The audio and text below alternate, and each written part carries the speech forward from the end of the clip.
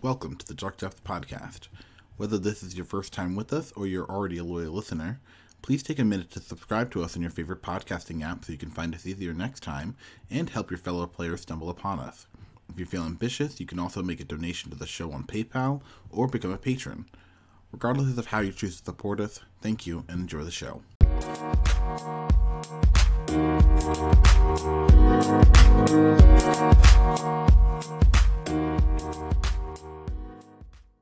Welcome to the Dark Depth Podcast, your go-to place for the modern legacy formats.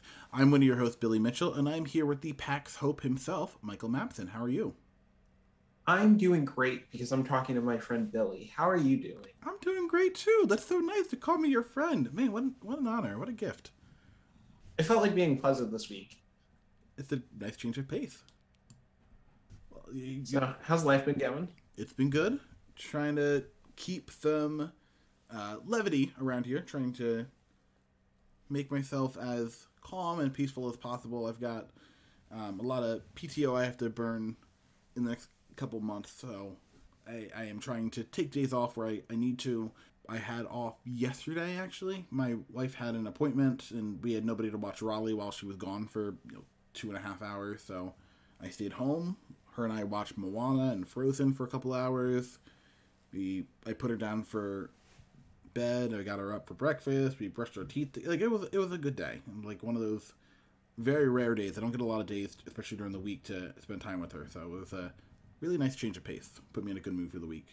It's interesting to hear you say that you are like taking more time off work coming up, because I have like the opposite thing. I've been working 30 hours, which has been kind of really fun actually, but also not working 40 hours feels kind of weird. Mm-hmm. And now I'm up to 40 hours, so I feel like we're kind of swapping places. We are. Yeah, I mean, I think I still have to work out some logistics here, but I think there's a good chance I work like 0-hour weeks during January. Just the way my whole schedule's gonna work out. You just say 0-hour week? Yeah, I'm pretty sure I'm gonna be on the posting coast once we get into January. But I still have to work out some details with the jobs and the wife and whatnot. But we'll see. It's the whole thing. I have too much PTO is kind of the issue, and it's one of those things you either use it or essentially lose it, because you can't take it with you when you leave, or if you retire or anything like that. The only way you can get paid off on it is if you retire. They will never pay you for it otherwise, and I want to make sure I use as much of it as possible. I don't want to have hundreds of unpaid hours that I'm never going to be able to utilize. So I might have to convert some of it in the coming weeks. That's kind of what my plan is. That is understandable. Mm-hmm. My last job paid out my PTO. It was very appreciated. It just feels weird every time I hear somebody say like, "Oh yeah, my job wouldn't give me my PTO." It's like, you earned that. Yeah. Like, essentially, it's kind of like your job just paid you less, like mm-hmm. retroactively, and that's crappy because that's not what you signed up for. So yeah, and like. Yeah, I mean, once again, your wife is a teacher, so you know this more than anybody. But like, teachers taking days off is just more work. It's more work for me to take a day off than for me to actually come into school and actually just teach for a day. Just the way it kind of works out. So, me having you're kind of there's no incentive for you as a teacher to take days off, even though you have so many. So you kind of you end up with this glut. Like a friend of mine retired with 210. Something like that days. And once again, he'd been working for in the system, I think, for like 35 years, something like that.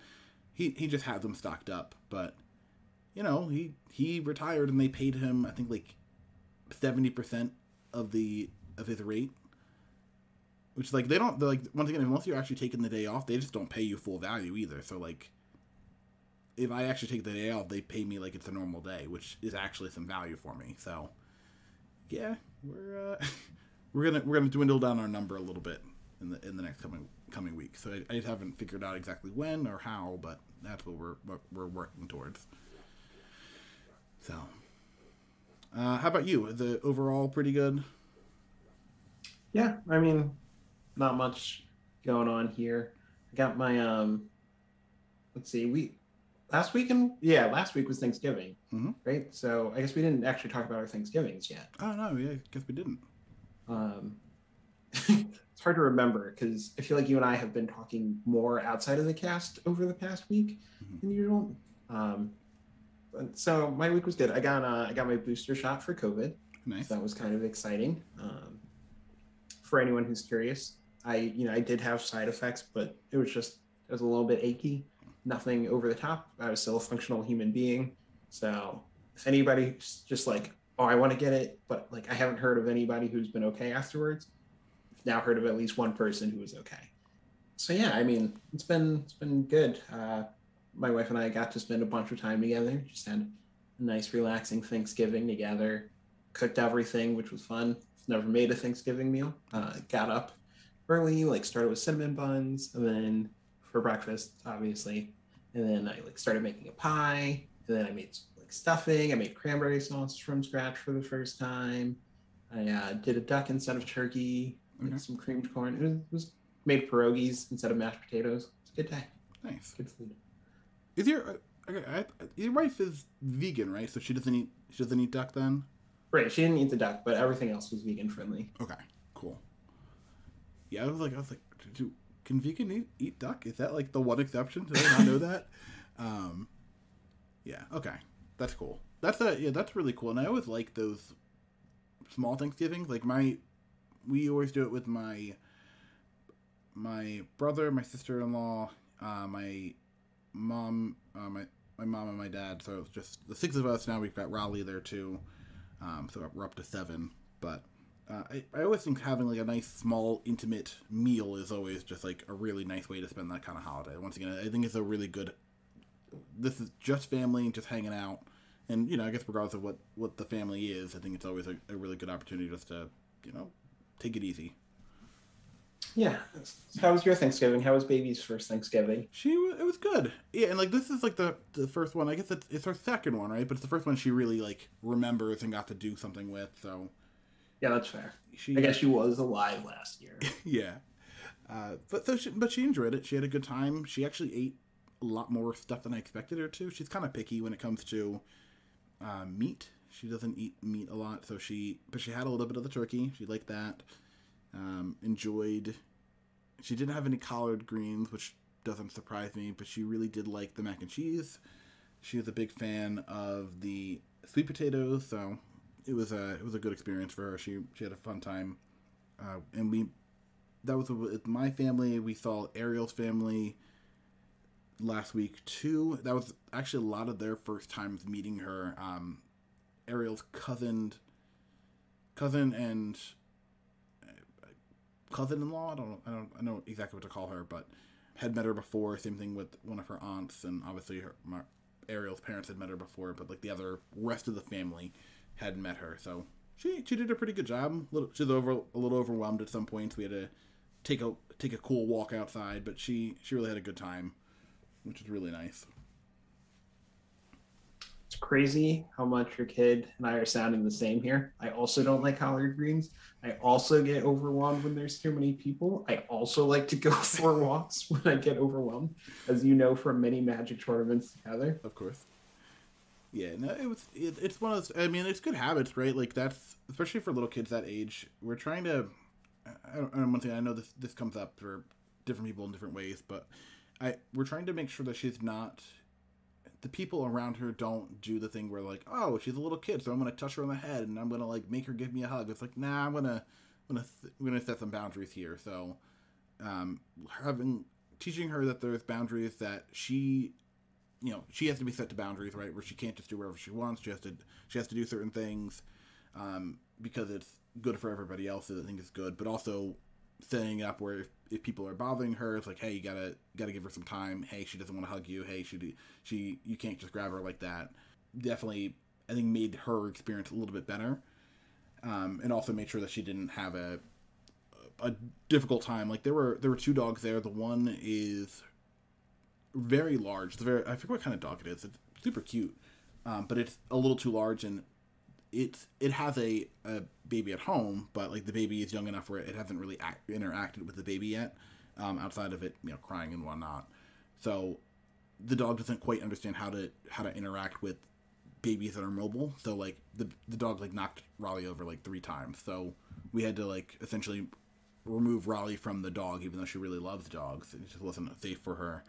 And there was another dog there that has been around people, obviously a lot, but it never had been around kids, like babies. So we had to remove Raleigh from that dog, even though the dog was willing to let Raleigh come to her. It was just it would snap at her after like 2 minutes, and that's obviously not a good situation. So, but I mean, once again, she got through an entire, multi-hour long meal without getting bit by a dog, without getting trampled by any human beings and or falling down any stairs. Like, I'm gonna call that a success. Seems like a low bar for success, but if you're happy, I'm happy. Well, how about we talk about Magic? Because I feel like we haven't gotten to talk about Magic, at least overrated. Overrated. This is now a League of Legends podcast. Welcome to the League of Legends podcast with your host. No, I still haven't played League or any games like that. I know what's that show? Arcane has come out, and people are like all hype about all these different games, and like I know I've seen Valorant popping up on my Twitter feed all the time, but like I haven't played any games besides Magic in a very, very long time. Even RuneScape I haven't played in a long time.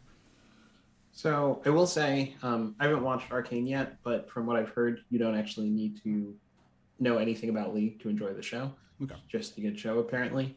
I will get around to watching it eventually, but I'm always super behind. Yeah, and also I used to love League.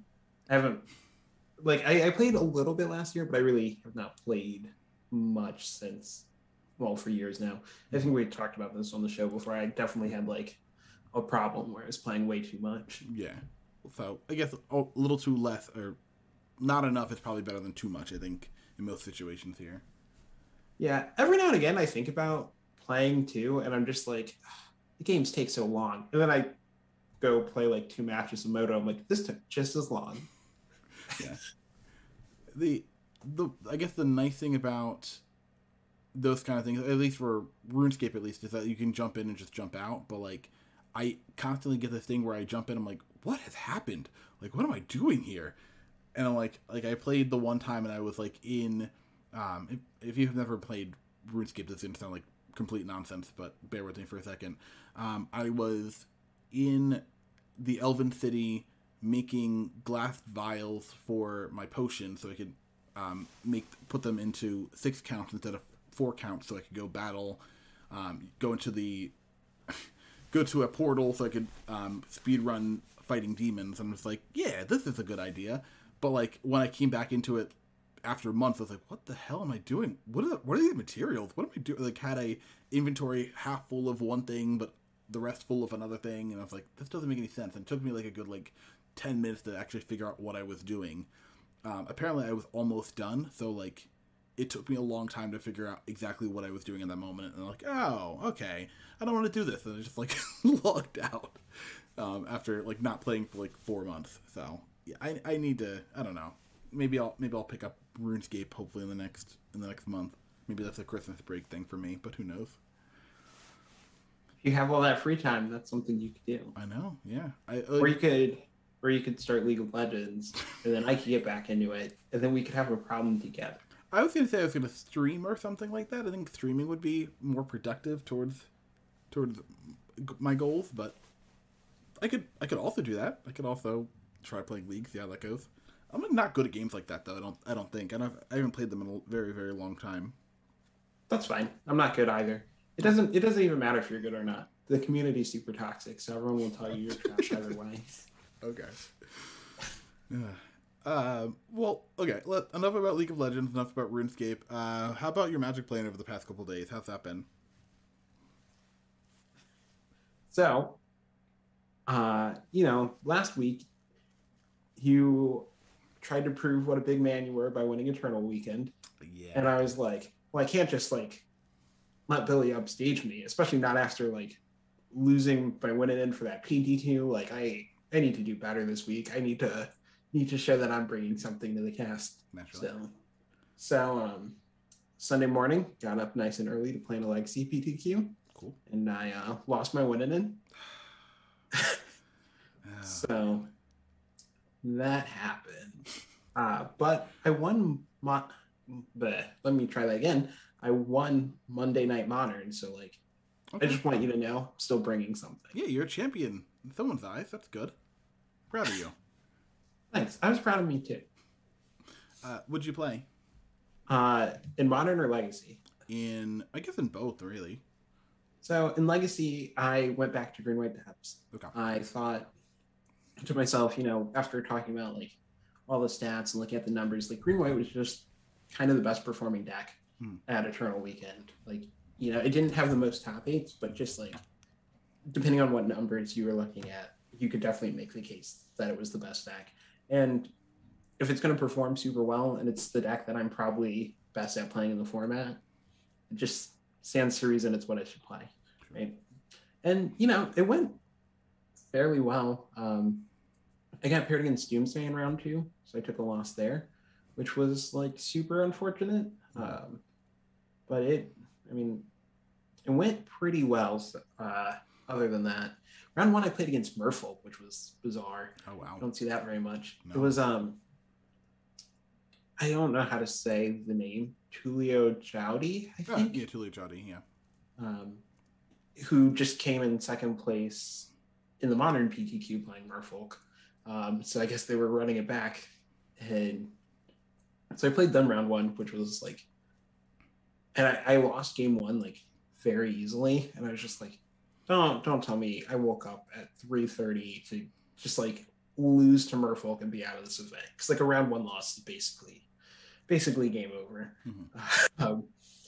But thankfully I won. And then eventually, so my second loss ended up being to like a bug control deck, basically, or a mid-range deck. And I actually played against this in a league like the day before too. And I don't know where this deck is coming from. I don't know if it put up results somewhere, but it was like a Counterbalance, Spell Pierce, Hymnatorok, Daze, Wasteland deck, like tied together with like Witherbloom Command. I don't know what was happening. I just don't know how you can play Hymnatorok and Counterbalance in the same deck, but I did lose. So like, evidently there's a way. It was just very frustrating though, because it's like, okay, like I'm gonna like they played Counterbalance and I had the Prismatic Ending, so I just like slammed the Prismatic Ending on people. I'm like, they don't have cantrip up. Like if they blind counter this, they blind counter it, and then they dazed it, and I was like, was I supposed to see that coming? Yeah. And, like I had fetched for a Savannah because like they're a Counterbalance deck. Why does it matter? And then they wastelanded me, and I was like, oh my god, like game over. Like yeah. it was just very unexpected. Like I really didn't know what I was supposed to be playing around, and I just kind of got manhandled game 1. Game 2 I won, and game 3 I just like kind of flooded out. Also in game 1, while I'm complaining about this deck, they blind countered every spell but one for the rest of the game after Counterbalance resolved. And I don't even mean like casting cantrips and like predicting what I would do on my turn. Yeah. Like they would just be like, oh, here's a Tarmogoyf. Oh, your spell got countered. Here's a second Goyf. Your spell got countered. Oh my gosh. Sure. Yeah, I don't know if we talked about this before. I don't like Counterbalance, just like the design of it. Like that was one of the cards when playing in like Standard even. Like I was just like, this is like not fun. Like this is like in the same era where people are like playing with like Stone Rain in their main decks. I'm like, yeah, that's not fun either, but this is worse somehow. Like the illusion of having the ability to play the game and like your opponent just gets like, even if it's not every spell, like one half of your spells just get randomly blind countered and you don't even know which ones is like super annoying to me. Yeah, it's not. I do think sometimes it leads to interesting gameplay. Like when Top was legal, it wasn't very interesting. I mean, I still had interesting games against Miracles, but like the Counterbalance Top engine, not particularly interesting. No. I do think without that, it can lead to some number of fun games, but like when it's multiple blind flips that are actually hitting, it does get very frustrating. Like what I think is interesting is like if I have a Counterbalance and I cast my Ponder, and then you're like guessing, okay, what did he think I was going to do this turn? Did he leave 2 on top? Did he leave 1 on top? I do think there is room for back and forth, but when it falls apart very hard. Yeah, and then I think the the era that Counterbalance was in before at least had some. I think there was more risk. I don't know if this even makes sense, but like I think there was a higher risk of playing against Counterbalance because some decks really just don't care about the card, whether it's because they have things like Abrupt Decay that don't care about the fact they have an enchantment that counters everything, or maybe their strategy, like lands, something like that, doesn't necessarily need to play cards, cast spells in order to win the game. I think now it's just like, and once again, I guess without top, maybe that's the reason why, but like, I feel like the format right now, like, is so weak to Counterbalance if you could only have a little bit of control over it. That just seems, I don't know, more problematic potentially, but I don't know. Yeah, that was interesting. But if anybody listening knows like why I'm seeing this deck pop up all of a sudden, no, like not even like in a mean way. No, like, no, I think the deck is flawed, but like not even because I think it's flawed. Like I'm pretty sure I played against roughly the same 75s twice. Yeah. And like I haven't even seen Goyce popping up in like ages, I feel like. So the fact that I ran into this twice in 24 hours, I feel like I had to have put up a result somewhere, and I'm just very curious. So if anyone knows, I'd love to know. It's probably like a Haruya event. Probably. Yeah, I was actually talking about this in another group chat, not the one that we're both in, but another one we were talking about. Someone was asking me, like, well, this card doesn't even put up results. I'm like, no, it does actually. And they're like, okay, well, give me a deck list. And I was like, here's a deck list. And they're like, oh, that was quick. It's like, yes. It's like, we do a podcast every week that talks about Modern and Legacy. So if you say, hey, this Modern deck, is this card played in Modern or Legacy? I probably know about it. So whenever there is a deck that pops up that we don't know, I'm always like, what backwater did this deck, like, populate from? Like, how did I not see this before? Yeah. Okay, so speaking of decks we might not have seen, and mentioning Haruya, did you get a chance to look at the God of Modern results at all? I have not. That's a whole rabbit hole to jump down, and I have not gotten the chance to look at it. Oh my goodness. One, very mad at myself because when I was trying to think of what we could talk about today, talking about God of Modern did not cross my mind. Two, there's always time. I don't know where the easiest place to find the results is, but like Pebbles combo came in 13th place. Mm-hmm. That's awesome. Yeah. I need to get around to playing that deck because I don't know. I just want to cast some Enduring Renewals and kill some people with Walking Ballistas. Yeah, there's definitely some. This if you haven't seen the God of Modern event, I mean I think they have a God of everything. They play these tournaments, and I think I could be wrong too. I think it's bi-yearly or it might be quarterly. But yeah, okay. So they end up having these events, and just historically, they always have the most wild deck lists, and they're not. It's not like they're like way out of left field, right? These are actual decks, but the Japanese events tend to have really interesting innovations that you wouldn't find in other events, right? And these are deck lists or tournaments rather, that actually do have a really high level of skill. Like, so people in them are really talented players. So the deck lists end up being these kind of, even they look a little outlandish, end up actually playing really, really well. And I think that's one of the things I always kind of appreciate about these decks here. Let's see if I can find that deck you were referencing. Here we go. 13th place, yeah. I believe, right? Mm-hmm. Yep. It's awesome. It is something. I mean, like, you got a lot of sweet stuff. And if you haven't seen this combo before, the main thing you're doing is playing Enduring Renewal, which allows you that if a creature goes to your graveyard, it goes back to your hand instead, and the idea of Enduring. But you are playing creatures such as Stonecoil Serpent and Walking Ballista that you can cast for 0 mana, and they just definitely go back to your hand. You just cast them again for 0 mana. So you can search them up using things like Ranger Captain Vios, which is pretty neat, or like Ingenious Smith. But in this deck, you get to loop with Alter the Brood, so you just get to mill your opponent casting something like Walking Ballista over and over for 0. Conveniently, Alter the Brood costs 1 mana. It does. So which means it gets searched up by Urza Saga. It does. Yeah, it's just all coming together. It's all coming together. And like they play a lot of really interesting things that are relatively cheap. Like Enduring Renewal obviously does cost 4 mana to put into play. Like that is your top end here, along with the Ranger Captain. Yeah, but then you win. But then you win, yeah. So who cares? Like, and you get to protect it with Ranger Captain, so that it'll resolve. Yeah, no, it's a pretty interesting deck. You still have the out, always just making huge constructs because like you are playing a high number of artifacts, surprisingly. But I mean, between the Citadels, the Stonecold Serpents, Walking Ballista, Portable Hole, which I think is actually pretty solid in this deck. Basilisk Collar, Springleaf Drum, Soul Guide Lantern, right? A lot of artifacts you can make pretty big constructs with your Urza Saga if you need to.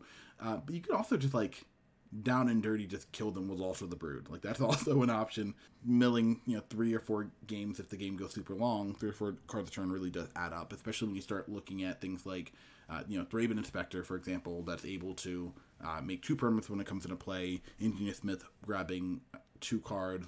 Ranger Captain Evios grabbing 2 cards. Like you can definitely end some games a lot faster than people would think. Also, this is like the first time I've seen Idyllic Tutor in a deck like I mean, obviously it is kind of unfair, right? What it's trying to do, but like I think it's the first time I've seen Idyllic Tutor actually being played in a deck like this.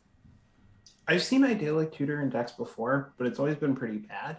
So I don't know what that says about this. Like it's kind of awkward because you really do need to find Enduring Renewal, and like you're in white, so you don't have good ways to find it. So like Idyllic Tutor probably is correct, but it's just such a weak card.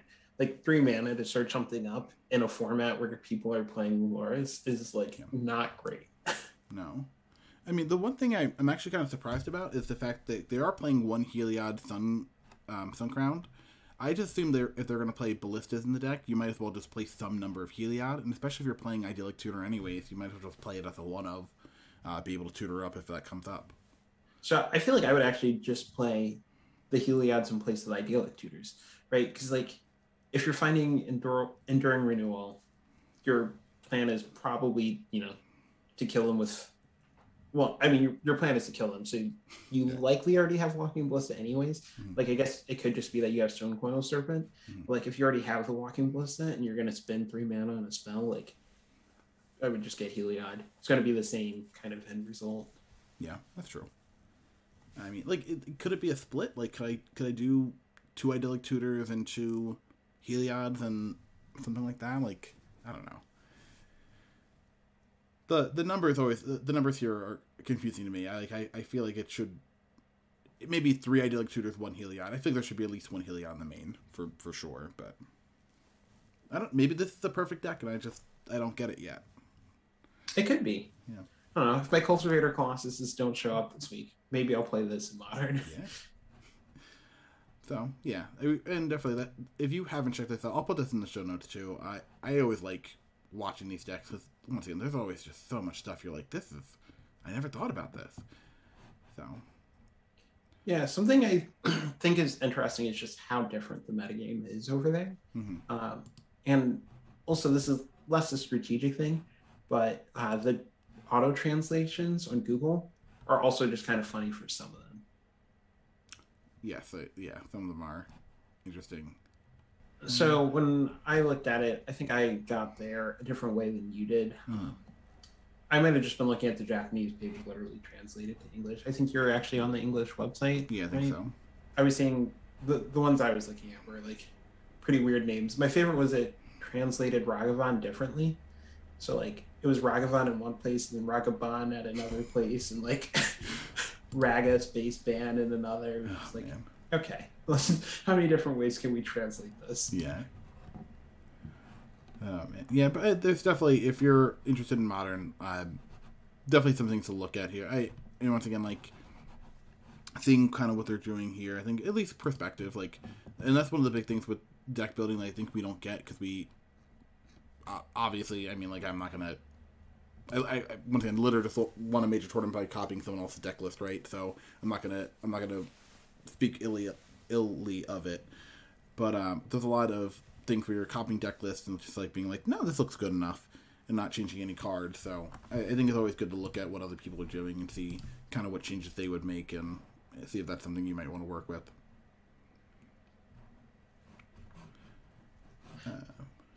So, anyways, this was like the longest tangent ever, which is totally my fault. So, I would apologize, but like that deck is sweet, so I'm not actually sorry. Yeah.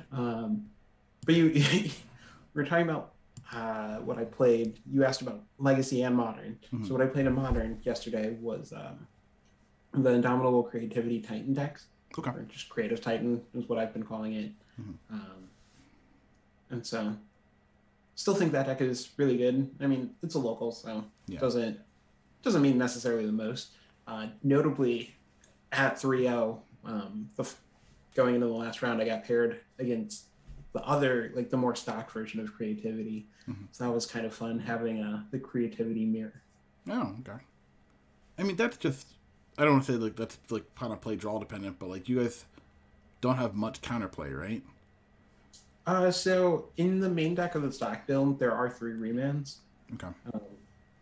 And then I don't have reman's main, or at all, but I do have Flusterstorms and Aether Gust. I don't remember offhand what additional counter magic they have. Okay. I don't have much experience in the matchup. In my head, they should be favored. Notably, I took it 2-0. They actually resolved Creativity in game 1 and put in Amir. What is it called? The angel that gives pro from whatever. Oh, Sarah's Emissary. Yeah, that one. I wanted to say Amiria for whatever reason. Yeah. Amiria Shepherd is a different card. It is. That's good. But they put that in Emrakul and they named lands to not die to Valakut. So I played a Teferi and bounced the Emrakul. And then the next turn, I played a second Teferi and bounced the Angel.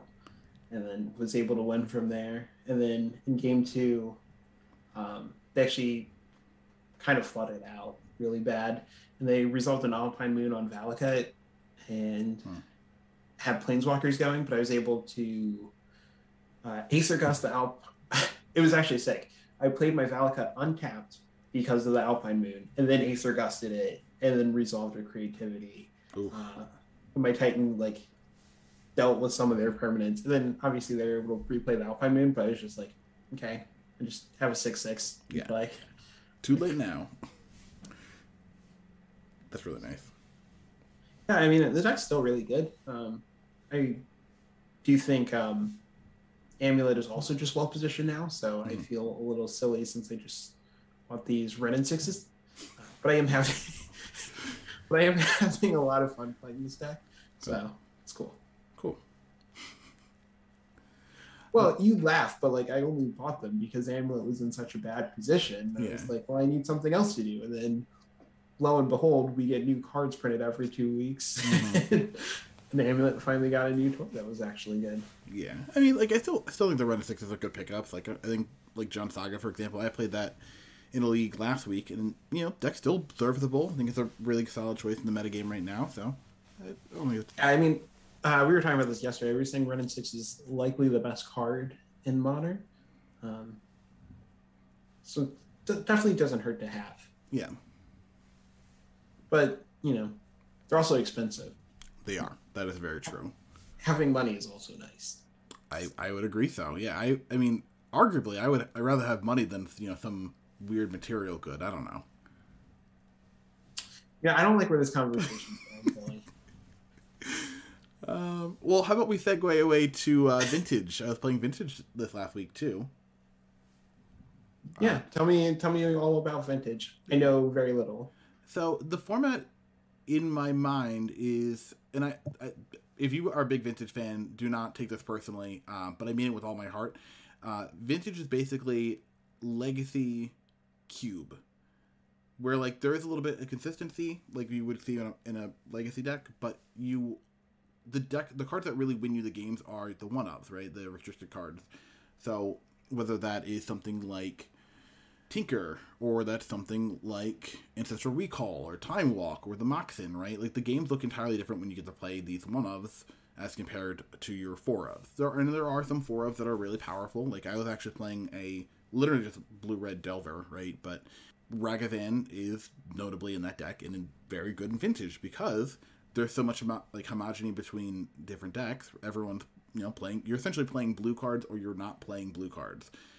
So like you could be playing a deck with blue cards, or you're playing something that is playing Thalia or Golgari Grave Troll, or you're playing against something that has Arcbound Ravager or Trinisphere. Like, but for the most part, if you're playing against something that's playing like Deathrite Shaman, you're playing against something that is playing Time Walk. If you're playing against something that is playing Paradoxical Outcome, which is not restricted, which is awesome, you're playing against something that is also playing Ancestral Recall, or Mental Misstep or something like that. So there's a lot of times where you hit with Ragavan and you're just like, oh, here's a free Time Walk, thank you. I had one game where I attacked with Ragavan, hit Ancestral Recall, got to draw 3 cards. I hit the second time and they had Time Walk, so I cast Time Walk and they Force of Willed it, which is still insane value for me. And then the third time I hit Force of Will, so then I just resolved my own Ancestral Recall that I had drawn, which drew me into a Time Walk. And I was like, yeah, that seems good. I won that game. But it definitely takes... It's a different skill set, just because there are so many cards that just by themselves will win the match. I lost a match where my opponent had no cards. Their hand, or the battlefield rather, was 2 lands, a Moxen, and a Mana Crypt. And I was like, okay, well, assuming they don't draw like recall into Tinker, I should be fine here. And then they just drew a Tinker. I was like, oh, I'm just dead. Okay, never mind. They don't even need the recall. They tinkered into Sphinx of the Steelwind, which was a 6/6 with Vigilance and Pro Red, so I couldn't attack with any of my creatures on the battlefield. My dragon was only a 6/6, so I couldn't get through there. And then they just won the game over like 2 more turns like that. They attacked and gained enough life where they could eventually tinker into... Or not tinker, they could eventually actually just cast their Bolas' Citadel, and they just cast like 15 spells off that, and they Paradoxical from there and killed me. I was just like, I was winning this game up until 2 seconds ago, and this game just got wildly out of control. I'm in kind of in a legacy mindset in terms of what's going to happen, and I didn't adapt well to what happens in Vintage. And once again, these kind of haymaker spells that really do take over a game by themselves that you need to be prepared for. So I think when I was playing some of the spells, like my lines were in the intention that like they can't grind their way back from this spot. Like there's no way they can out-card advantage me, that they'll be able to come back from this spot and win in the next 3 turns. But like that's not what Vintage is about necessarily. There are really some games that are decided on turn 0. You need to have the counter magic for it. And I actually had a game too, and I played 2 of the Eternal Weekend challenges. In my second event, it might have been my first event, I'm not sure, but it's definitely round 1. They literally just I had turn 1 Pyroblast and Force of Will, and I was like, yeah, I'll play Ragavan on turn 1. What's the worst that could happen? And they went Lotus, Land, Mox, Tinker with Flusterstorm backup. And I was like, oh, I'm just not beating this. And they turn 1 Bolas' Citadel, cast 15 spells, and I lost. And like, once again, that's just what can happen in Vintage. So it was definitely a really interesting playing experience. I played Vintage a couple of times, but I've only played Dredge, and this was in paper. So being able to play a deck, I think that's a little more my speed. Like I did get to play a couple leagues with the blue-red deck. I went 11-4 in 3 leagues, which is pretty solid. I'm pretty happy with that. I got a trophy with the blue-red deck, which is sweet. But being able to actually play with really powerful cards was really neat. Because once again, when's the last time you cast a Time Walk outside of Cube? So I had a lot of fun doing that, but it was, oh my gosh, what an experience. It's also really fun too, because I feel like, especially because we talk about Modern Legacy so much, and we obviously played a decent amount of the two formats. I'm normally a very experienced player. I'm very confident when I'm playing these events. Playing Vintage for the first time against really good people. I did run across some well-known names while I was doing the leagues and playing in the Eternal Weekend events. Definitely was a very humbling experience. Definitely interesting being the new player in the room. Definitely a new experience for me. One I haven't felt in a while, at least. I'm glad you had a good time. It's funny because you described what makes me not like Vintage, and then you're like, "Yeah, it's fun," and I'm just like, "Okay, man, good for you."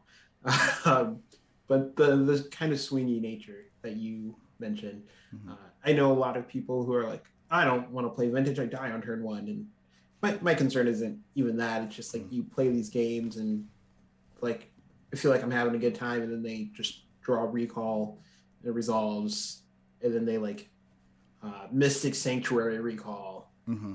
Yeah, that's something I saw happen to you, and then the game just kind of ends. I just hate. I just kind of hate how it feels like almost random cards just kind of define everything. Like, because it's so hard to be like, oh, I'm gonna play around your one of, but like they're so swingy and powerful. And to me, that's just like it's weird to say that's not fun for me because I do enjoy Cube. But I think the difference is going into Cube, you're like, okay, I'm here to do like big silly things and like it's very casual.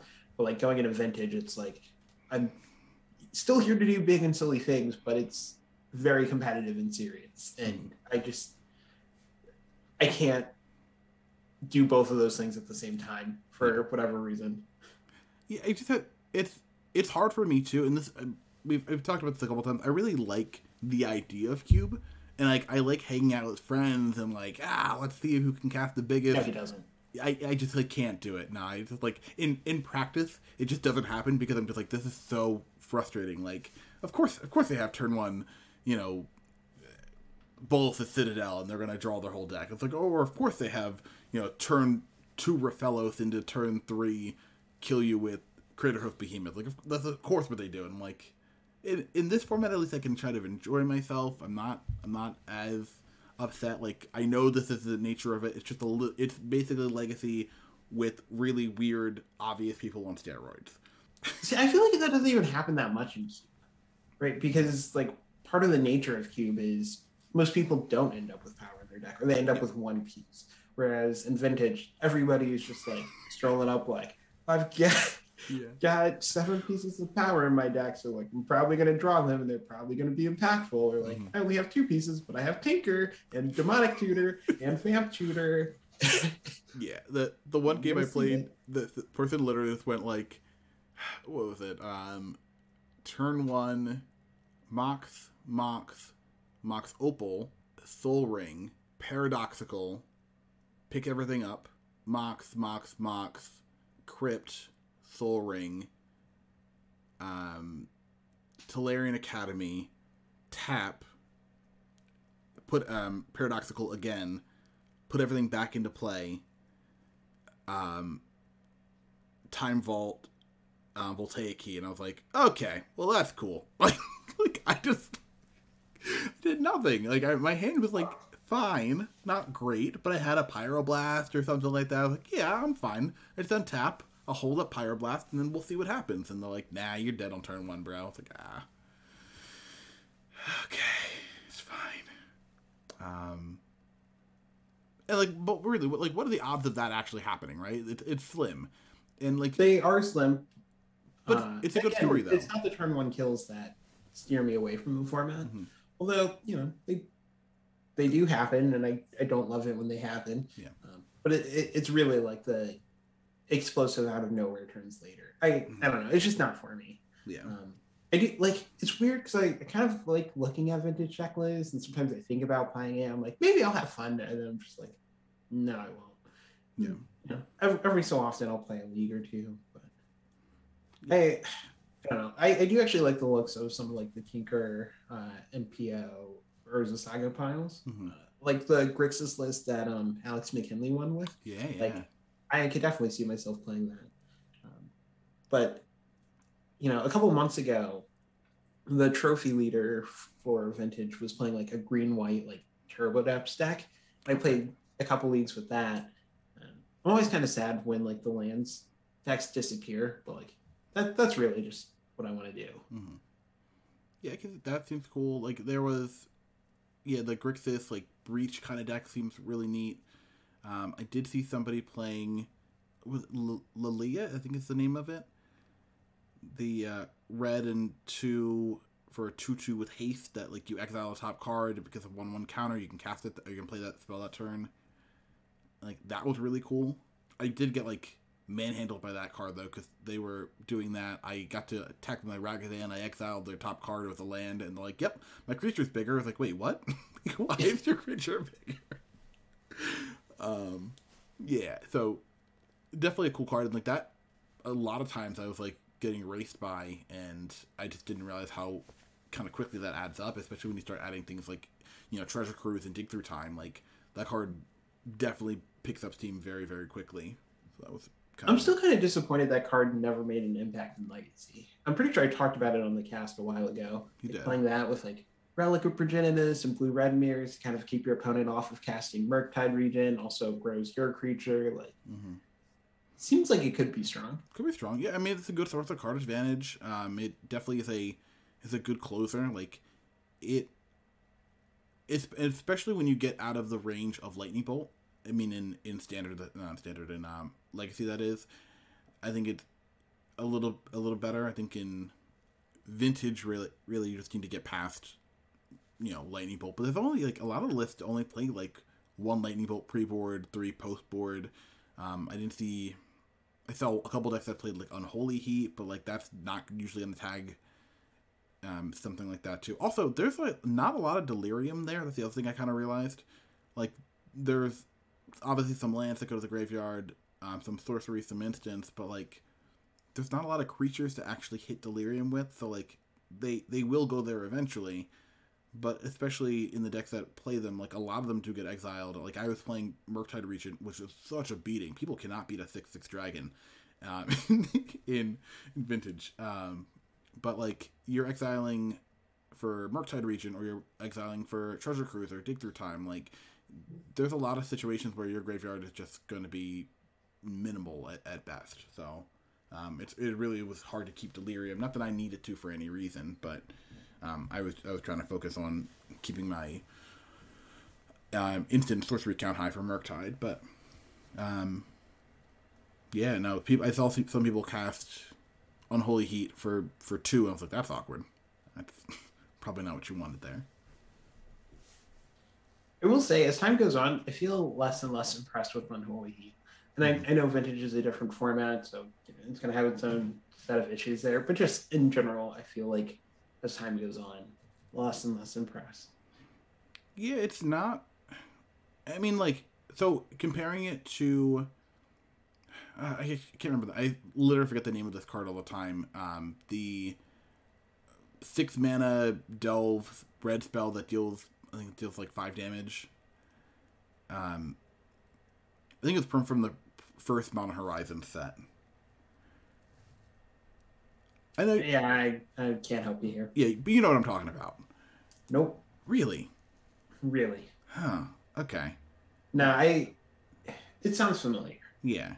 It's one of the cards. So this, I think we talked about this before. There was a tournament we went to, and I wrote the wrong name on the deck list because we had it confused with another card that has a similar name that does not a similar effect.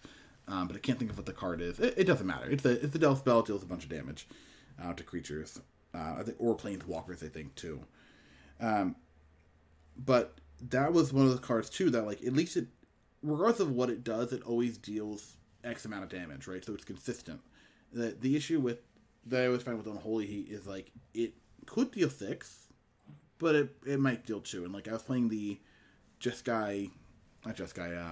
Jund Saga deck in Modern, and like the Unholy Heat, I was like, man, I deal 6 here, and I just like knock this problematic planeswalker off the battlefield. I think it was like an Ugin, or like it might have been it was a Karn liberated. So I ended up losing this match anyways, but partially because of this. But like, if I have Delirium, I can kill this Karn, and then I can uptick my Renin 6. But I don't have Delirium, so I'm going to have to deal with and then downtick my Renin 6. And like, minor difference, right? But like, I really need cards here because I'm getting all my stuff exiled here. I really can't afford to be losing one activation of my Renin 6. And does it make a difference? Maybe, maybe not. But, you know, me being able to hopefully draw another card off of like Nurturing Peatland, I think is going to be important in this game. And like, I can't because I need to not die to Karn here. So that's just one of the many things in my mind that happens when you're playing with a card that is high upside, but also, you know, very low floor. When you're playing with something like Unholy Heat, not a big fan. Magmatic Sinkhole. Magmatic Sinkhole. That is definitely the card. Thank you. I feel bad whenever we can't come up with card names because I know when I listen to Magic podcasts and people can't come up with a card name, I'm just like, they're like yelling at them like, come on, it's so obvious. How do you not? So I want to make sure that we actually say it. That's good. And also, you know, in case somebody's listening and they were in the same situation, I don't want them just stuck on it forever. Yeah, that's true. Oh my gosh, yeah. But yeah. Yeah, I played a lot of that card.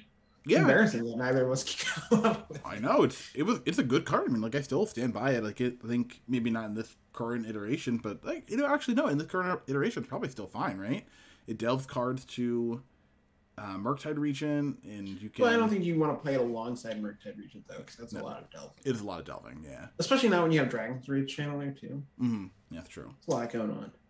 So yeah, but maybe if they, I don't know, in some weird universe where they ban Murktide Regent, or ban Murktide Regent, or what's it called, or Darcy, or maybe they, you know, keep those cards, but they actually get rid of Murktide, and you don't need Delirium anymore. I don't know, some weird alternate universe. Yeah, I mean, they're gonna do something soon, so I'm very curious. I know a lot of people were like very mad on Monday when we didn't get the ban, but I really think it's going to come next Monday. And I feel like, you know, it's something people have been saying forever, but like people were waiting for it. And I was like, I can't imagine they'll do it. They'll wait until after Eternal Weekend and then do it before a Showcase Challenge though. Yeah. Like, they're definitely going to wait until after the Showcase Challenge, regardless of if I personally think that's a good or bad idea.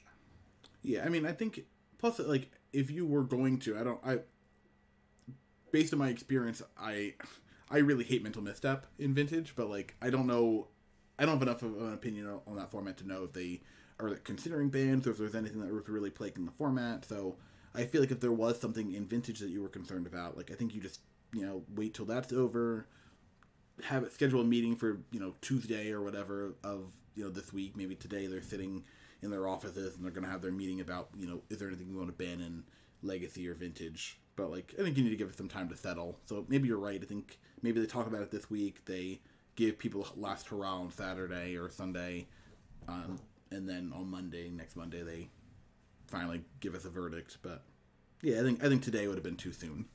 Yesterday, I guess. Well, like I haven't really heard any complaints from the Vintage community. So assuming Vintage is fine, I don't think it would have been too soon. But like, whatever. Like. I don't know. It doesn't matter to me too much. Again, I have been enjoying the format. Yeah, same. I know that's like a controversial take, but I've been having fun, so it doesn't matter to me. I just want to see people be happy though. So like, I would like something to change. On the plus side, I know a non-zero number of people have been like, I'm not playing in the Showcase Challenge this weekend because they don't want to play in this format. So like, I'll take a smaller field. Absolutely, yeah. And once again, it's not for everybody, and I understand that too. But like, I like to enjoy myself when I play Magic, but I also like enjoy winning, and I can do that with Blue Red. So I'll just play Blue Red until they don't let me play Blue Red anymore, which, you know, maybe sooner than later, but it's fine. So obviously, I just mentioned the Showcase Challenge. Do you mind if I talk about my concern on if I am actually going to play this event or not? Oh, yeah, please do.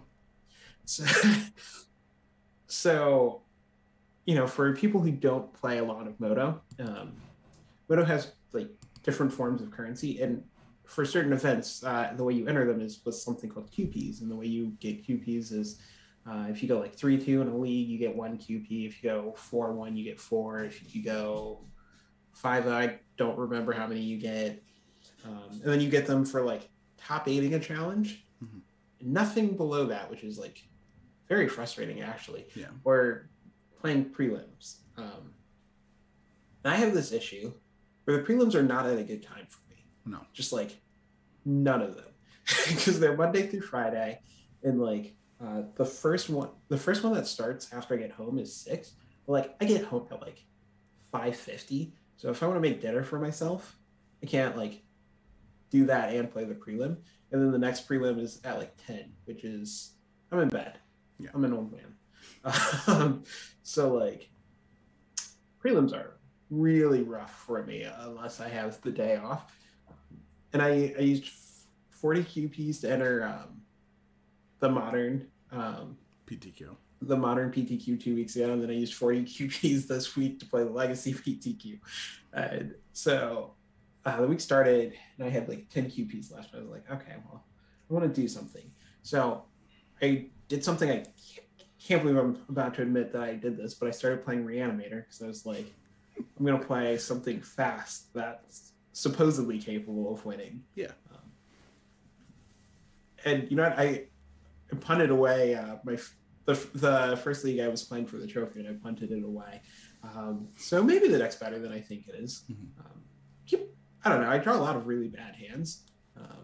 And like, it's so polarizing because like, I'm just clowning some people, and this like, I'm like antagonizing over some of these decisions, and it's just like, doesn't matter. Like, all of them end up with my opponent being dead. But then there's other games where it's just like, I have this thing, and my opponent's like, cast endurance. Yeah. Yep. That's game over. Just put all my resources into that. So, I haven't been surgical yet, but I'm waiting for that horrible feeling. It's like you feel super powerful, and then you just like lose real hard. But so I'm doing that just to get QPs fast. I also played a league with Rainbow Depths, even though I was like, I don't think this deck's well positioned at all, but fast QPs. Snagged a nice trophy with that, so that was fun and efficient. Okay. I finished that league in less than an hour. That's insane. Yeah. That was fun. Yeah, so I'm just like not sure if I'm gonna get there. So I had the day off work today, and I was like, okay, there's a 7 a.m. like modern PTQ or 6 a.m. and it's like I'll play that. I need to go 3-1. Okay. So naturally, I only went 2-2. Naturally, yeah. Yeah, I played Amulet. I lost the Amulet Mirror, which was like very frustrating because game 1, I have a really good hand. I'm just like, oh, I can kill my opponent on turn 2, and my opponent just goes. My opponent's on the plane. They go turn 2, Karn, play Liquid Metal Coating, go. Gosh. It's like, okay. So I actually found a line to go off that turn through the Karn. Mm-hmm. Like I couldn't completely win, but like the issue, in case it's not clear, is if I try to play my Titan and get Boros Garrison and Slayer Stronghold, they can just Liquid Metal Coating the Slayer Stronghold, and then I can't do anything. Mm-hmm. And then I will have had to play a Summoner's Pact, so like I'm liable to just lose to my green mana. And also, if they have a Titan in hand, I'm just very dead. So that was interesting, and I felt really smart after winning game 1, and then just like games 2 and 3, I just like mulliganed into Oblivion and did not get there. And then so that was just really frustrating to only go 2-2, and I was like, okay, whatever. There's a Pioneer prelim. I was like, I really don't feel like playing a blue-red deck. I really just don't. I don't know. I'm just not in the mood. So I played like the Jund Sacrifice deck. Oh, I like that deck with Korvold. Yeah. Yeah. If you play Pioneer, just play a blue red deck. Don't don't do anything else. Yeah. Like, but when I play the blue red decks, I win all my matches, and then when I don't play the blue red deck, I lose all my matches. Yeah. And like, I think there's a correlation there. Yeah. I could be wrong too. I feel like the Phoenix deck in Pioneer is just so much better than everything else in the format. Like, you're just wrong not playing it. So people have moved on from Phoenix. Now they just play blue red, basically control with Hullbreaker Horror. God. Okay, that's cool.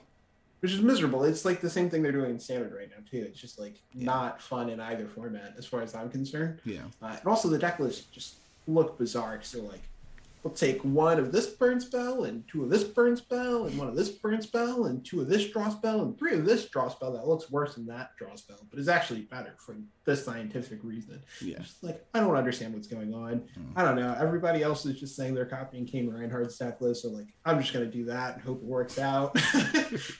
In Kane we trust, the end. Yeah.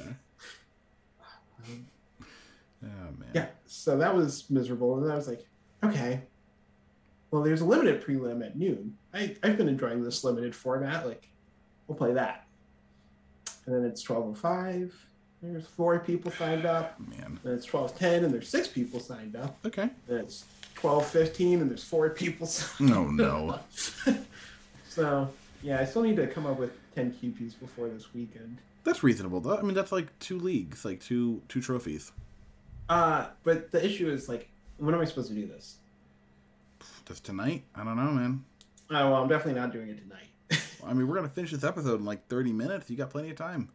I don't know. I need to go eat.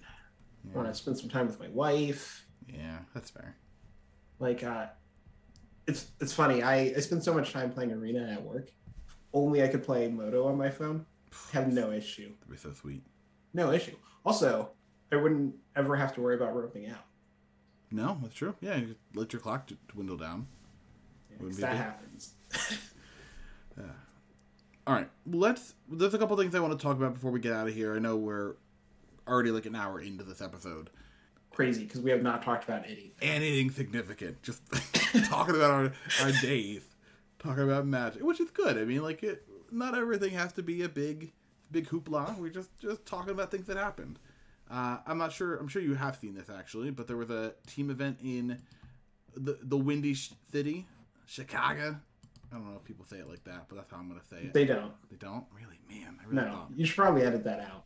Chicago?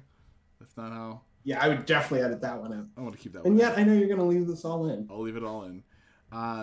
So it was a team event, but it was limited Modern Legacy, which is interesting. I believe it was, field deck for day 1 and day 2, and they drafted the top 8. Interesting. Any thoughts on that structure, limited Modern Legacy? I think it's a shame that we couldn't have participated in this, because every time we do a team event, I feel very well versed in Modern and Legacy, and I'm just like, I'm going to learn Standard this time. Mm-hmm. And then I don't. Mm-hmm. And this would have been the one time where I was actually like, okay, I know all 3 formats. Yeah. I actually think this format is great.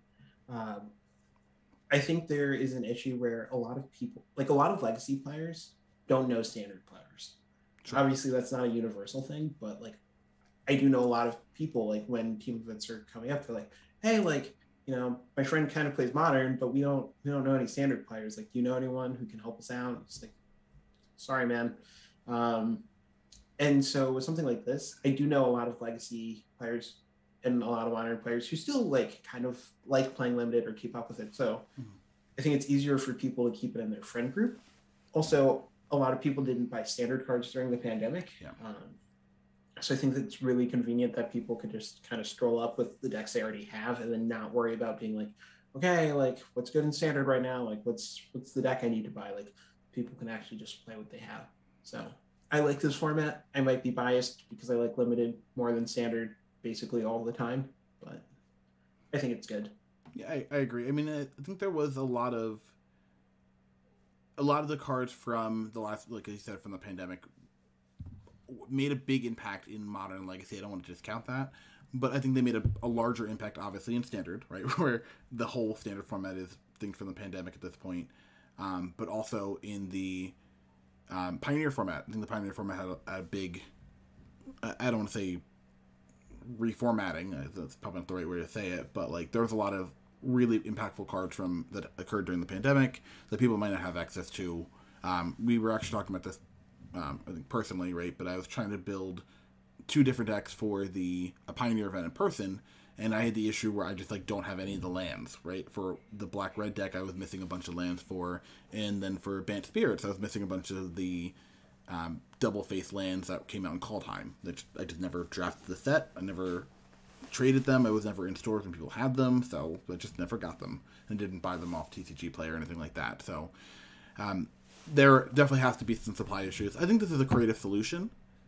I think hopefully in a year, I would like to see like Pioneer, Modern, and Legacy, but I do like the idea of what they did here. I think this is a good opportunity for, like you said, for make that one format that is usually going to be the issue for a more experienced team. Make that not a concern. If you are the Standard player, typically this is an easier way to, quote unquote, get the cards, right? Because you don't have to worry about dropping $300 to buy the new Standard deck. You can just, play limited. I think that's better. So this is a really good idea. I'm happy they did this. Let's also oh, go ahead. I was gonna say, while we're talking about NRG, just want to give a shout out to Rodney Bedell's team. Absolutely.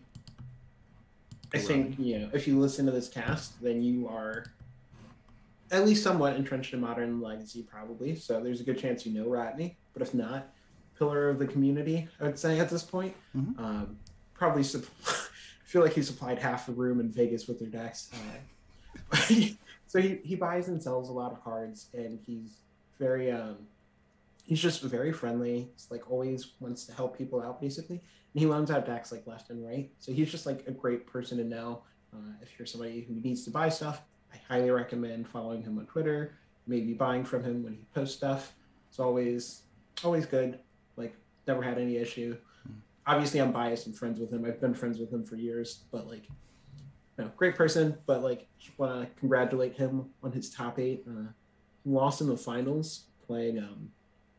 I think he personally won his individual match, but his team lost in the finals. He was on Oops All Spells, and he beat 2 Blue Red Delver players in the top 8, which was just like insane to me. Yeah. And one of them was Ali Warfield, so it's not even like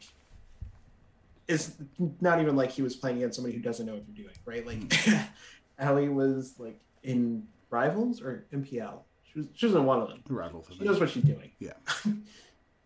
So like in that matchup, I feel like should be terrible for Oops. So I don't know. I think watching him pilot the deck was just like beautiful. Mm-hmm. Yeah. Also, the Ali was playing the one Unholy Heat in her deck. So I think if it was a Pyroblast no, I'm kidding. I think this is like I think it's a pretty good matchup in general for Delver decks. But like once again, you definitely can get got in some spots. Post board. I mean, that should be a decent matchup. You've got. She gets to bring in like Force of Negations, Grafdigger's Cage, Searchable Extraction, Torpor Orb. Like, you have a lot of things you're bringing in there. Just, you can still get ran over, especially if your hands don't line up. So, I don't know if that was a camera feature, that match. I would like to go back and watch those matches. I always like... It was. It was, okay. So, I might want to go back and watch those. I always like watching Delver play against decks like that, because I think the lines that people have to take to try to win... In my mind, which is an unfavorable matchup, I don't know if you agree, but I think that should be a good matchup for Delver. The games end up kind of being in interesting spots where, potentially she might have had a mulligan to 5, or maybe he, blind therapied and hit Force of Will, and that was her only interaction point. Like, I just want to see what those games look like. Yeah, they were good games. So, recommend checking it out. Also, shout out to Adam Lossmer and Moses' team. Adam's a friend and top 8 of Homelands. It's his first Legacy top 8, so congrats to him as well. It's huge. Yeah. There was a lot of really good teams there. So Yeah, definitely an accomplishment. Yeah, definitely a murderous world. I mean, that's one of the things too. I know I always talked about how good the legacy players. I mean, I think the players in general are on the East Coast, but in the Midwest, I mean, they definitely have a good scene there too. I think everyone has a good scene. I just think that for legacy players in particular, I still stand by the fact that East Coast is the best coast. If you disagree with me, you can fight me in the comments. But otherwise, so I always think it's impressive when you see players in a competitive field do really well. Something that I thought was funny too, talking about like killers. The limited player on the winning team, he just broke 2,000 elo on for limited on Moto, which is like absurd. If anybody doesn't know, like that's like insanely good. Like I have breached 1,900, I think 3 times ever. Like, and I think actually only twice. And like felt very good about that. So yeah, he just broke that. It was funny because I was watching the stream and they're like, "Oh yeah, we don't think the blue red archetype is particularly good." And he just casually didn't drop a game in the top 8. So I don't know. I think he knows what he's talking about when he knows how to draft. Yeah, I would think so too. All right, got a little bit of time left. We had some questions we asked for on Twitter, so I do want to at least answer them. Not too anything super crazy here. First question is from one Mr. Lee. The official date for the store championships are this week for Paper Magic. Most stores are doing modern 1Ks. They can win the store branded promos, Wurmcoils, and Cocos. All the LGSs must do it on the weekend of the 3rd and 4th. Basically, every store is doing a 1K. What decks would you expect? So personally, I would expect blue-red Murktide to be overrepresented. Again, I don't think the deck is particularly great anymore, but it's the kind of deck that appeals to a lot of people. So I think a lot of people just stroll up with it. I mean, if you attend your LGS regularly, like you're going to know what is common in the meta. If you don't, I would account for that. I would account for, depending on how competitive the store is, if it's particularly competitive, I would account for Money Pile. If it's at least middling competitive, I would expect a good amount of Shadow. It's another deck a lot of people like to pick up. Plus, it's been a deck for so long, a lot of people own those cards. So like during the pandemic, rather than picking up a new deck, a lot of people were like, I have the 4 new cards for my deck. Keep going. Like, it's basically what the decks like picked up Croxa and Loris, I feel like. That's maybe it. So like, pretty easy to stick with that. So those are the decks I'd expect to see the most of. Outside of other than that, I would expect just like the general modern metagame, but those are the decks I would think would be overrepresented. Same idea. Like, I think you also get a Arbor Elf, I think it is, for just entering the event, which is super sweet. In my mind, at least, I think if you are playing at a store that at least gets some interaction, I think between Arbor Elf, Coco going to the top 8, and Wurmcoil going to the champion, I think you're just expecting anyone who plays Modern at your store to play there, especially if they're going to be doing it during that weekend, the 3rd and the 4th. I would just expect whatever the players, whether they do normally play Modern, or they play Legacy, or they play EDH normally. My local store plays a lot of EDH.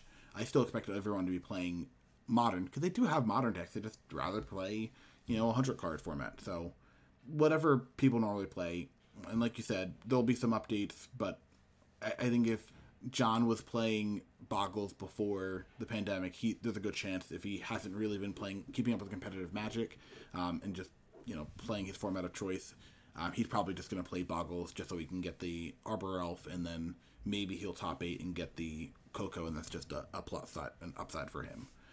That's kind of how I would play it, and just play whatever you want to play. Like it is a store championship, and there obviously are some prizes, but like it's a good opportunity to get back into a store and see some people you may not have seen for a while. Just have a good time, play something competitive, but don't take it too seriously. No, I'm pretty sure it's life or death. All right. How about Romario Neto? Romario Neto 3 on Twitter. I want to win a Modern event this weekend. What version of Hammer Time should I play? I mean, I wouldn't play Hammer Time personally. I do think the deck is good, though. Assuming you're locked in on playing Hammer Time, I personally would look at one of two lists. I would consider just looking at whatever X-Whale played. He came in second place in the NRG event on Sunday, actually. So you could look at his deck list. The reason I would go with his isn't even necessarily because he came in second, but he's somebody who's been playing Hammer for like months now, I feel like, and consistently performing well with it. He also spends a lot of time playing Magic and puts a lot of thought into the deck. I'm in a Discord with him and I see him constantly asking questions like, hey, what should I expect this deck to be bringing in against me? Like, do you guys think this is good sideboard options against them? And so like he's constantly tuning the deck from like week to week. He's not just content to like sit on it and be like, oh yeah, I won with it before, it's still good. So I think just following the list of somebody who is so in tune with the format is never a bad idea. The other list I like looking at is Max McVitie's. He also played in the NRG event. I don't think his list, I don't remember if his list got posted along with the others, but I know it's on his Twitter. That's Max McVitie. I don't remember his handle, but if you search his name, he comes up. I think it's like _ Max Attack or something like that. His list is a little bit different. He actually doesn't play the Springleaf drums that everyone else plays. And he has Thraben Inspectors, which I think is interesting. I don't know how good or not good it is, but I will say two things. One, Max McVitie has a long history of kicking the crap out of people with aggressive decks with small creatures. Yeah. And two, his reasoning at least makes sense. He was saying a lot of times he boards out Memnites post board into people, and when you board out Memnites, and your Springleaf drums get worse. So he would rather just not even play any of that and just play cards that are good and on their own and less likely to get cut post sideboard. And that makes a lot of sense. Like, just playing good cards is a good thing to do. Also, I stand corrected. He is playing Springleaf drums. He's not playing the Memnite. But I just think that makes sense to just play the better card. Like, it gives you slightly less, like, it gives you a lower ceiling, I guess is the way I should phrase it. Yeah. But I still just think it makes so much sense when he says it like that. Also, it comes with the added upside of he posted a sideboard guide, so you can just copy all his plans. Yeah, the one card, I think, I'm not sure if it was McVitie or if it was X-Whale, but they were saying the Gingerbread they were playing wasn't like super impressive. I believe that was X-Whale said that. Okay, so although if one said it, it stands to reason, it's true with the other. Yeah, that's true. So that's the only thing too, and like I do like these versions, and they're interesting. I think the version that X-Whale was playing was actually playing Core Outfitter too, which I think is really interesting, just as a way to attach your equipment through something like a Karn. It's another way to get that your swords on, so you can actually just sequence where you go, turn 1 Hammer, turn 2 Outfitter, make it 12/12 on turn 2. Like that can win some games for sure. So interesting. I don't know. Like, I don't know if it's particularly good, but I mean, like, being able to go, turn 1 Hammer, turn 2 Outfitter, turn 3 Shadow Spear Equip is a worthwhile line for sure. So I'm interested to see if that ends up, picking up some steam or not. Also, Romario, one, I didn't know you played Modern, so that's cool to learn. Yeah. Billy's laughing, but it's true. Like, I don't think Billy knows Romario, but I've known him for a couple years. I always think of him as a legacy guy. Okay. Streams from time to time. I enjoy his stream, although I'm very rarely able to catch it. Plays a lot of cool decks. Lately he's just been on Doomsday for, I don't know, basically the whole pandemic, I think. Okay. So that's sad because he always kicks the crap out of me whenever we play, and don't love that. But yeah, it's nice to see you playing Modern. And if you actually don't play Modern and you're just trying to play the championship or whatever and are looking for the best deck, feel free to reach out and we can talk about a deck that I think would be like suited well for you personally too. Cool. So you heard it here first. If you're interested in playing a deck in Modern you don't normally play, Matson will individually pick your best deck for you. I mean, actually, for a lot of people, probably. I mean, if they send me a message like, hey, this is the kind of thing I like to do, Come one, I come mean, I like all. helping people. I have 1 free time. hour, one-on-one sessions where Mathen will sit down and handcraft build you a deck based on your personal preferences. It's really just a ploy to tell everyone to play Amulet. Oh, Actually, I clearly. don't want that because I hate Amulet mirrors. Yeah. I'm just gonna tell everyone to play some deck that Amulet beats. Oh, man. All right. Last question was from Buffalo Chicken Dip Legacy, which is like a tournament series, I think, in the Columbus, Ohio area. I've seen them definitely around. Are they related to anything that actually, I don't get the basis of the name. Like, do they... So they were started by the tournament organizer. His name is Andy Wilson. Okay. Wait, is that the right Andy? Now I'm gonna feel like a jerk. Andrew Wilson is like Awkward Andy, isn't it? His last name might also be Wilson, but now I'm thinking Andy Wilson is the guy who top aided Vegas, who is not the same Andy. Now I feel like just a terrible person. Robert Wilson? I think there's too many Andys in Magic. No. Okay. It's not Andy Wilson. Oh my god, I feel bad because I know what the profile picture looks like, and I just can't put a name to it.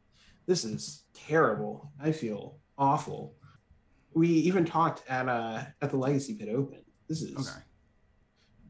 Oh man, this is actually going to drive me nuts. Wow. Okay. In the meantime, Yeah.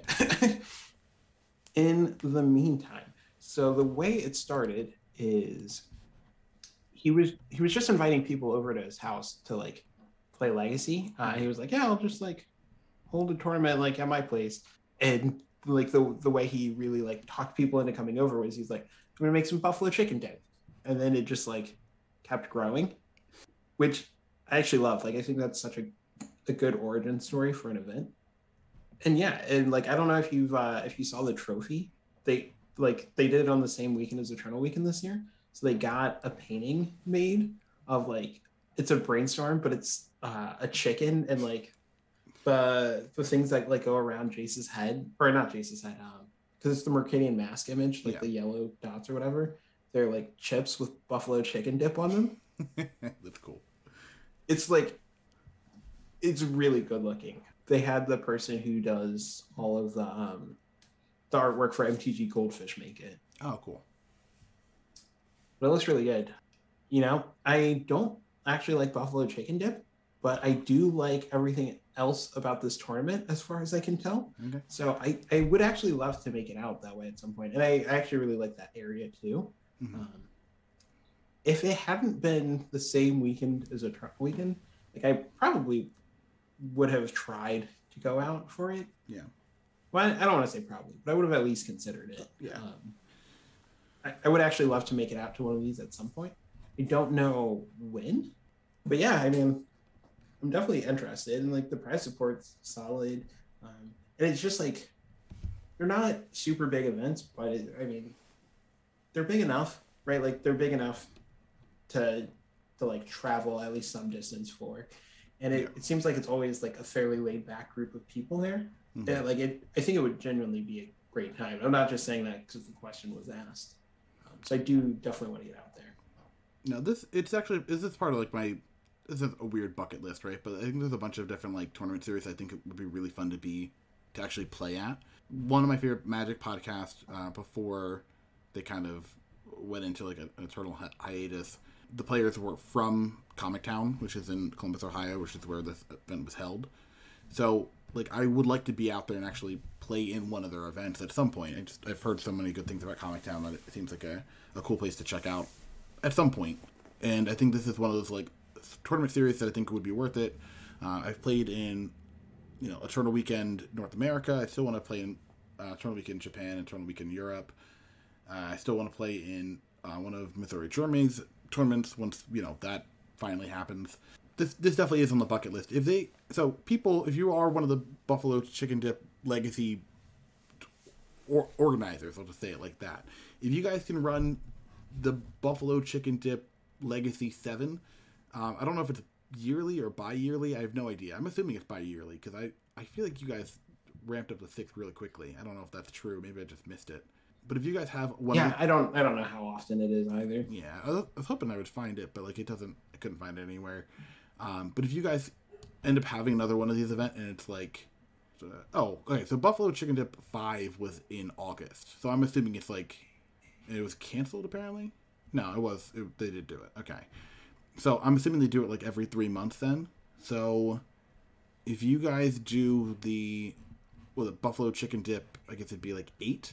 If it's like at a good time, if it's like, maybe June or something like that, I will go. I will make a concerted effort to go. That's a good time for me personally, at least. So I will drag Mapson along. It is much easier for me to go to an event if Billy is also going to the event because we would carpool. Yes.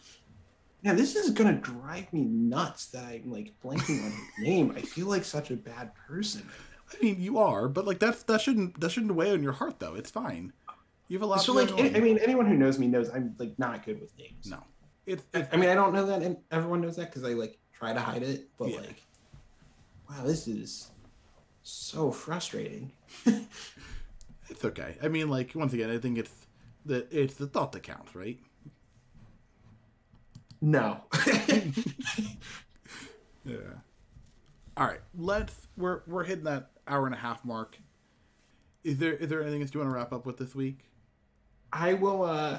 Not quite a story, but just some funny moments from playing Moto that I would like to share. Sure. I thought about. So when we were looking at Ali Warfield's deck list, I noticed some merge in their sideboard, and I mentioned I played Rainbow Depths this week. So for anyone who doesn't know, Rainbow Depths is a depths deck. It's basically Turbo Depths, but it uses like Gemstone Mine and the lands kind of like that to avoid having Forest. And I played against a Red Delver opponent, or not Red Delver, sorry, Blue Red Delver, and I like duress them or Thoughtseize them or whatever. They had double Submerge in their hand. Nice. I was just like, this game is easy. So that was awesome. So that was a moment where I felt very smart. Also, my opponent was just clueless.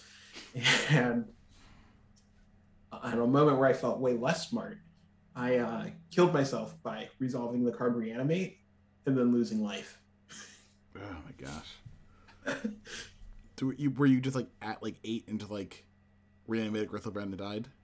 Yeah, basically, I just forgot. One mana, get whatever creature I want, no downside. Here we go. Oh gosh, there's downside. I was just like, oh, this game's easy. I'm gonna get my creature.